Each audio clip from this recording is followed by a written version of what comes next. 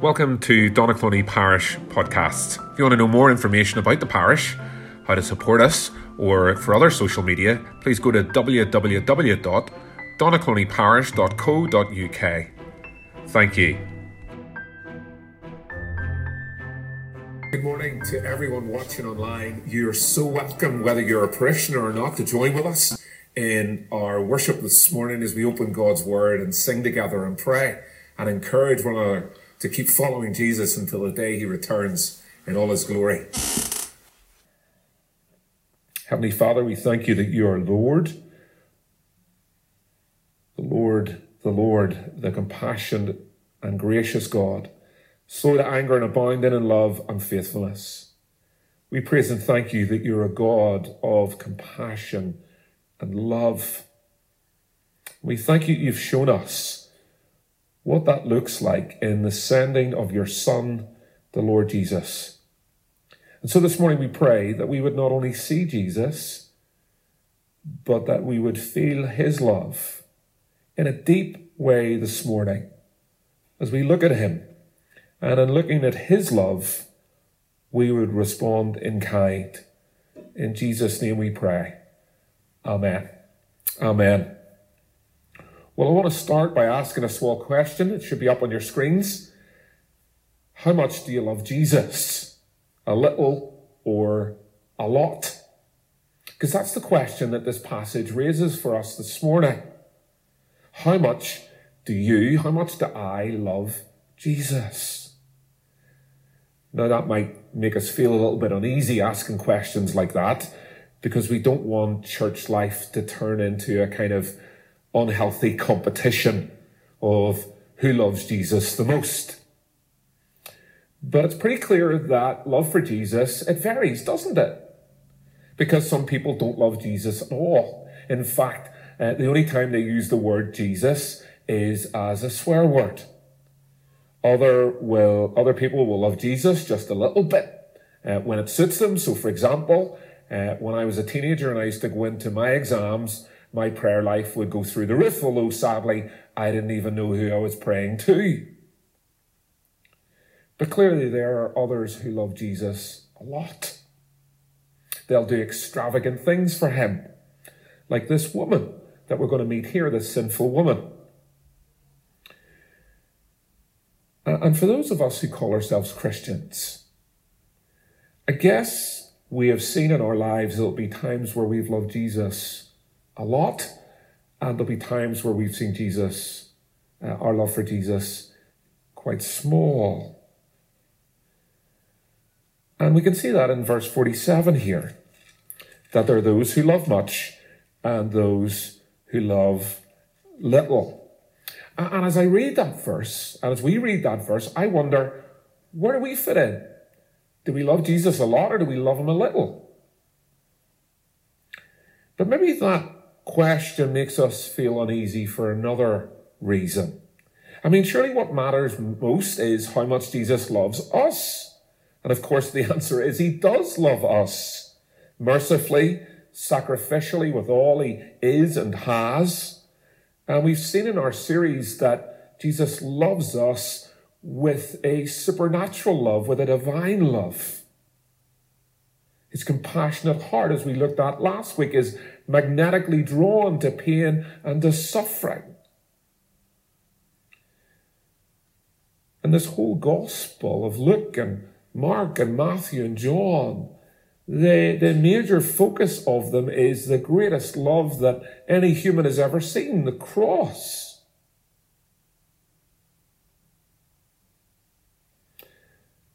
And so what saves us is not our love for him, but his love for us. We can see that even this morning. Look at verse 50, where Jesus says to this woman,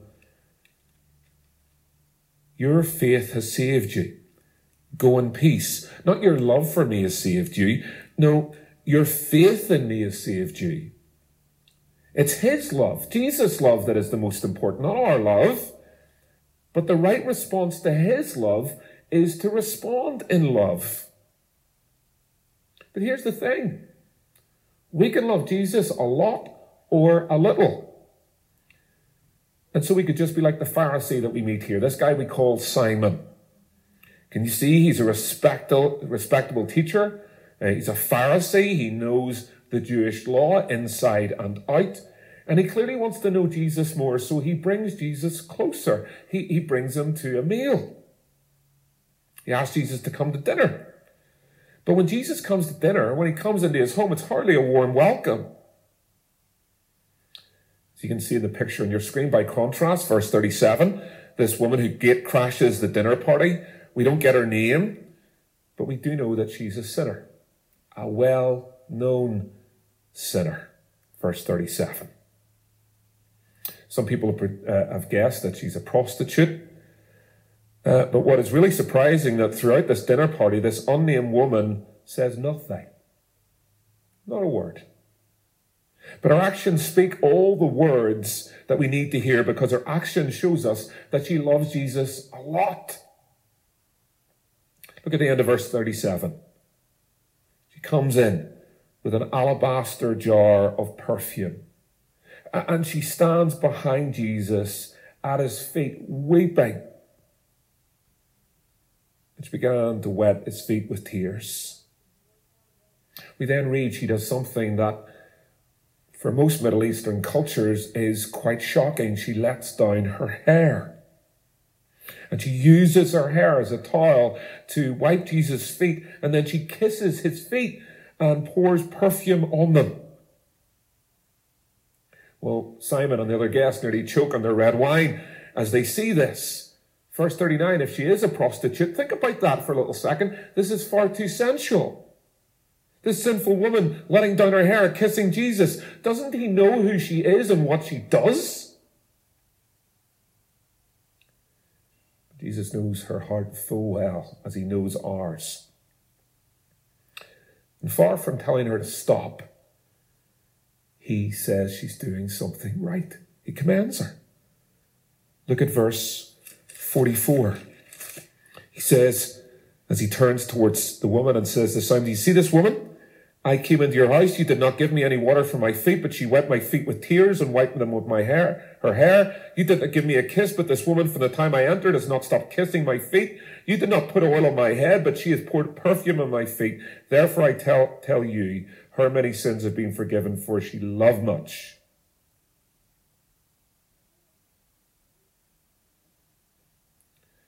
How much do they love Jesus? Well, Simon, as we see, loves a little. But this unnamed sinful woman loves a lot. And the key to understanding the difference is to understand cancel culture. The cancel culture in our world today, especially in the West, is something different than Jesus' cancel culture. Because in our culture, what happens is we love to cancel out those things that we disagree with. Public figures, companies, if they've been caught up in things like slavery or whatever, for right or for wrong, they get cancelled out. After people have said something or done something considered offensive or not PC or issue sensitive by some, there's a Facebook or a Twitter tirade. I don't know if you know J.K. Rowling, the author of the Harry Potter books, and lately under his pseudonym, Robert Galbraith, the Strike novels, Cormoran Strike. Well, she put out a tweet last summer that got her into a whole pile of bother. You'd think she said something radical, something horrendous.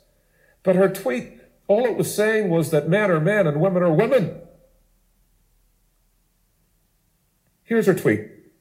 She says, if sex isn't real, there's no same-sex attraction. If sex isn't real, the lived reality of women globally is erased. She says, I know and love trans people, but erasing the concept of sex removes the ability of any meaningful way of discussing their lives. It isn't hate to speak the truth. So she was saying, trans people are men or women. They can't float between the two. And for those comments, those people that she'd given job as actors and created their livelihoods, they disowned her. Schools that had named dining rooms and halls and blocks of their schools after J.K. Rowling, this celebrated author, this author of Harry Potter, well, all their names were changed. She was cancelled out. We've seen it too with those pushing statues into rivers or having colleges and universities renamed.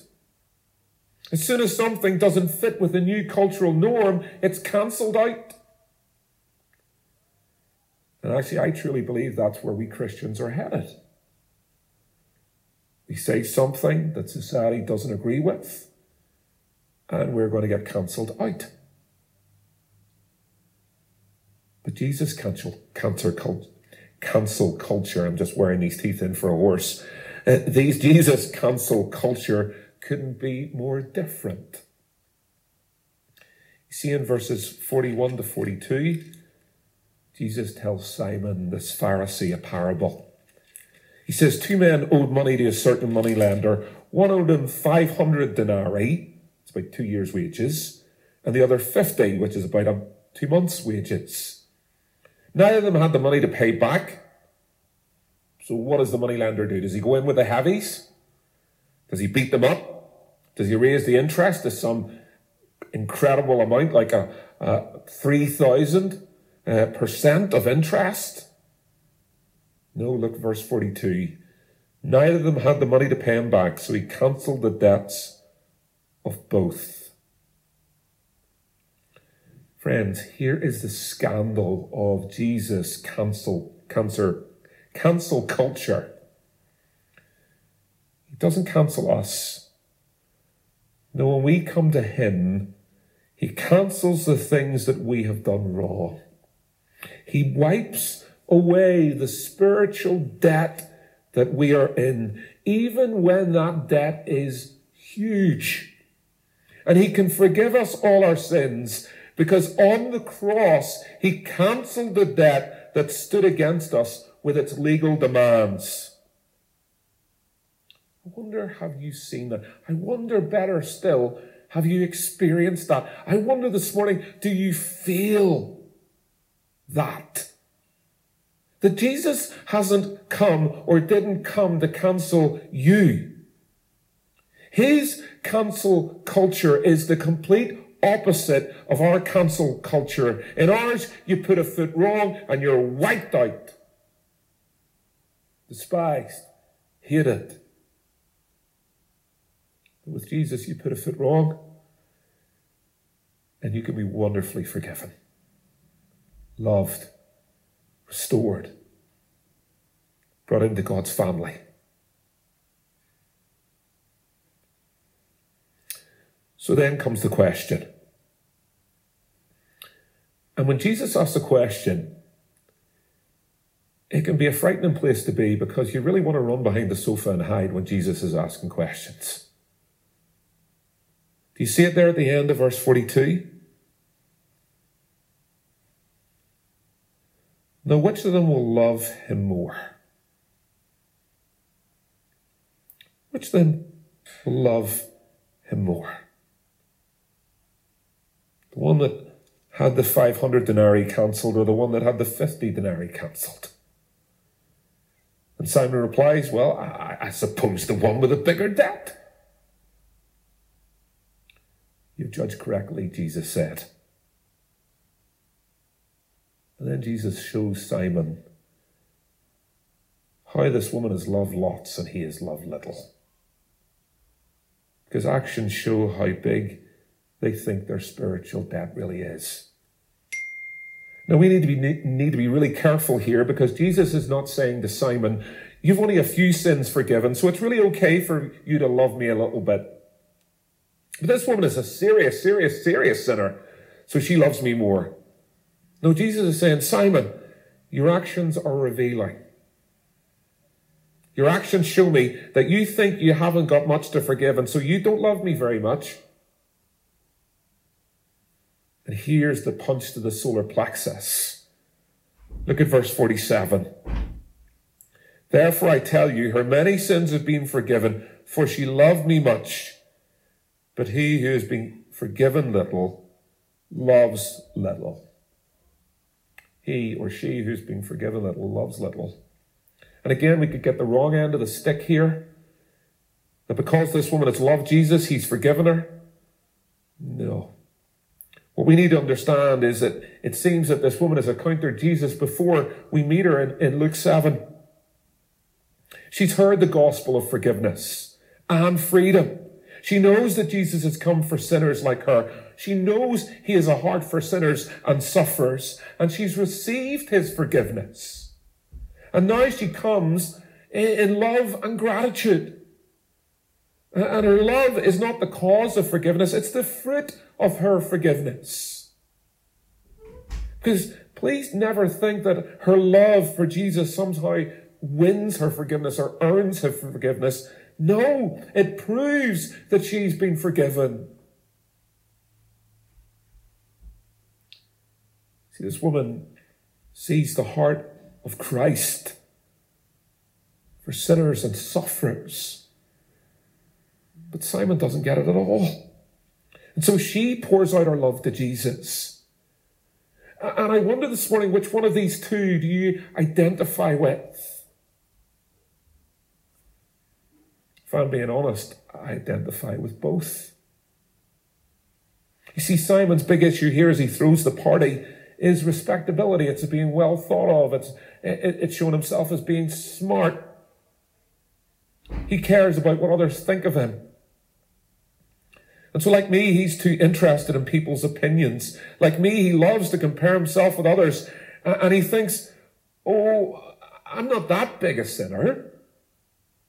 In fact, compared to this sinful woman, this notorious woman, I'm actually quite decent. And that's why he loves Jesus a little, if actually at all. And actually, if we keep comparing ourselves to others, if we do that spiritual game where we pick out some dastardly sinner or some horrendous sinner and we say, well, I'm better than them, and maybe we think there's somebody more holier than us, and we say, well, I'm not as good as them, but at least I'm better than them, we'll not see the size of our spiritual debt. So we'll not love Jesus. But when we come to Jesus, who's holy, holy, holy as Isaiah 6 tells us, we will see how sinful we are. Do you remember that illustration we used of Mount Everest and the Mariana Trench? Well, Simon might think he's the top of Mount Everest, and he might look down at this woman and think that she's at the very bottom, 20 odd miles down in the bottom of Mariana Trench. But do you remember the question we asked about that illustration? Which one of them could touch the stars? And the thing is, when you and I follow Simon, we'll always be tempted to play it safe. Not be too enthusiastic about our Christianity. Just settle for a comfortable, respectable faith. Professor J.I. Packer, you might have heard of him. One of the greatest scholars of the Anglican world. He died just last summer at the age of 93. And if you haven't read his book, Knowing God, go out and get it. Phenomenal. Get the little study guide, the book with a study guide oh, wonderful. And as I was packing my books away, it was one of the books that as I was putting into the boxes, I flicked it open. And I came upon these words, and can I say to you, as I say to myself, I need to hear them over and over and over again. Here's the words. They should be on the screen.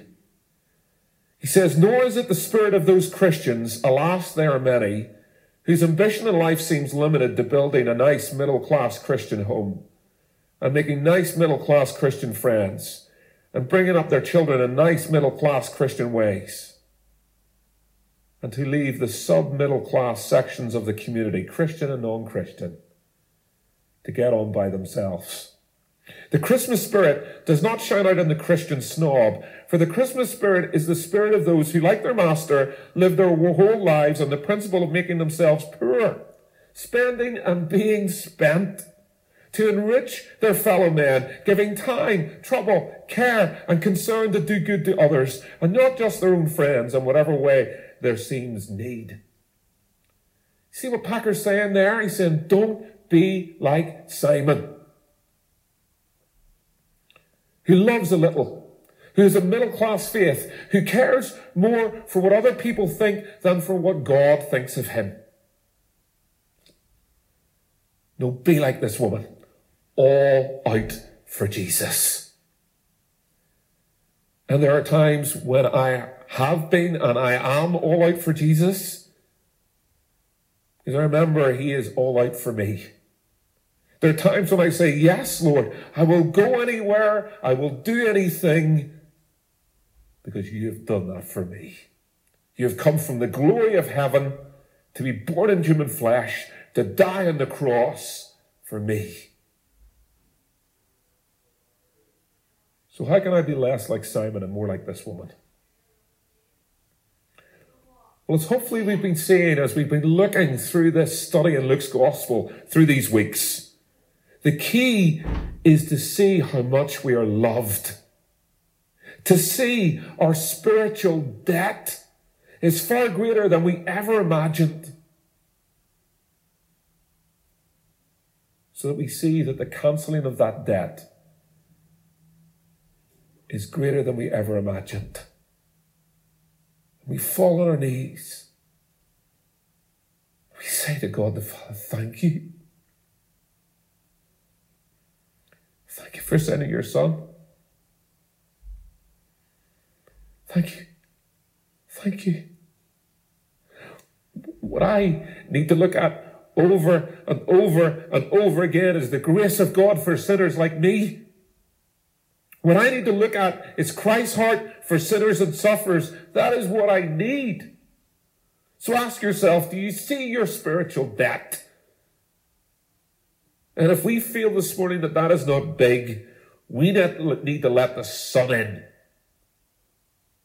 You know, as we move wardrobes and cupboards, let me tell you, there's tons of dust. Tons of it. The sun has seen places over the last few weeks that it hasn't seen in 10 plus years. But as the light comes in, you see it. To your shame, you see it, the dust and the grime. And likewise, we need to allow Jesus Christ into our hearts to shine and show the sin and the filth and the dirt.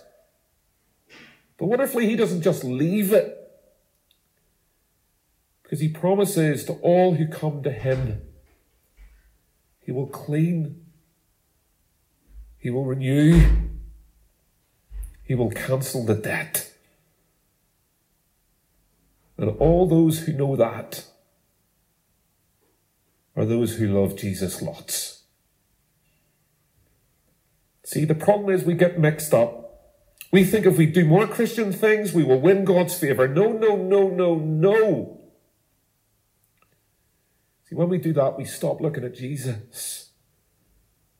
We stop seeing our spiritual debt. We stop seeing God's grace.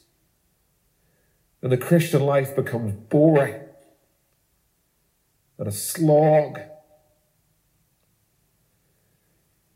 Maybe this morning you're watching this, and as I've been preaching, God's Word and God's Spirit has really challenged you this morning. That your love for Jesus is not what it used to be. The Bible warns us in Matthew 24, verse 12, that the love of many will grow cold. And if that's you, because let me tell you, it can certainly be me. Can I urge you to bring your cold heart into the red hot furnace of the gospel of the Lord Jesus Christ? Consider your debt. Consider the cross. See how much you are loved. So you recapture the love you had at first for Jesus. Turn your eyes upon Jesus. What's it going to look like if we love Jesus lots? Well, we can learn from this sinful woman here. We see her love, not in words, but in action. Do you see that she doesn't care about what people think about her? I think that one of the greatest things that holds us back in our Christian walk is we're too worried about others. We have more the fear of man than the fear of God. So at school, I want to be with the in crowd that are doing the wrong things and keep a foot in the Christian camp as well. At university, I don't want to put my hand up and tell people that I'm actually a Christian. At work, I'll keep my head down when people use the Lord's name in vain.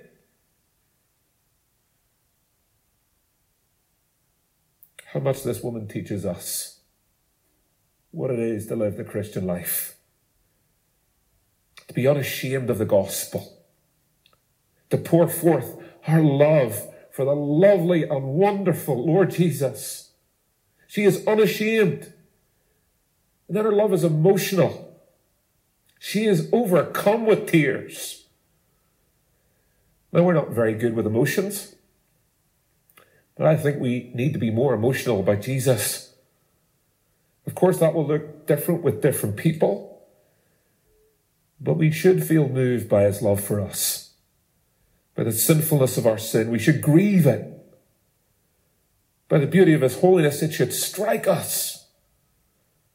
By the wonder of his grace, it should blow us away. Then our love for Jesus was costly. That alabaster jar of perfume would have been very, very expensive. And I doubt that she would have been very well paid. But she brings the best thing that she has and he pours it out over Jesus' feet. See, loving Jesus will be costly. It will cost us time as we set aside time for him and time for others. It will cost us convenience as we spend time with others sharing the gospel. It may even cost us a marriage. As young men and women who are watching this, you decide that that guy or woman is amazing looking, but they're not a Christian. You are, but they're not. You have to take that cost upon you, not to marry them, but to marry a Christian so that you can work together in your life. Might be even the cost of singleness. Where you say, actually, I'm not going to marry that man or woman. I'm going to live a single life, and if that's what God calls me to, it's a costly call. It may cost us our ambitions as we put Christ above our career, maybe even our children's careers. Parents, how would you feel if your child who you'd set up for being the next neurological consultant, you've spent thousands upon them, they've been studying for 10 years, and then they tell you the next day, actually, I want to serve Christ and I want to go overseas as a missionary. Now, wonderfully, I can say I have seen such love in our church. But if you're anything like me, your love for Jesus will go up and down like a yo-yo. And I need you, and you need me, to keep our hearts warm in the love of Christ. We need each other to see our spiritual debt. We need each other to see the heart of Christ for sinners and sufferers, to challenge each other to love Jesus more, to count the cost, to count the convenience, to share with each other this message of God's love. Because here we are in respectable Warringstown and Donaghcloney, where everything is keeping up with your neighbours, where being decency is the key. Let's challenge that. Let's challenge that. And let's not let that hold us back from loving Jesus lots. Let's be all out for him, because he is all out for us.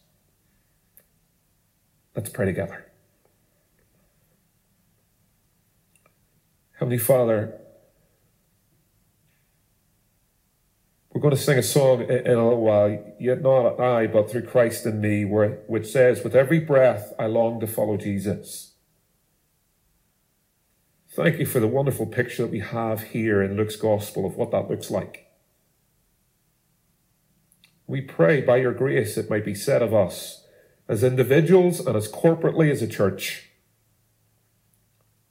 Lord, may we see again your love, our spiritual debt, the cost of the cross. Oh Lord, warm our hearts again in the hot furnace of your gospel. For we have been forgiven much, Lord. Our spiritual debt, that is huge, is cancelled as we come to Christ in repentance and faith. And so may we love much for Jesus. May we love him and love his people and love the people you're calling into your kingdom. We pray this for his glory's sake. Amen. Amen. Thank you for being with us today. We pray that this service has been an encouragement to you, a challenge and a help to build you up in your faith in Christ. We've now ended our church service, and we'd be delighted if you can join with us again. Thank you for being with us in Donaghcloney Parish. God bless you.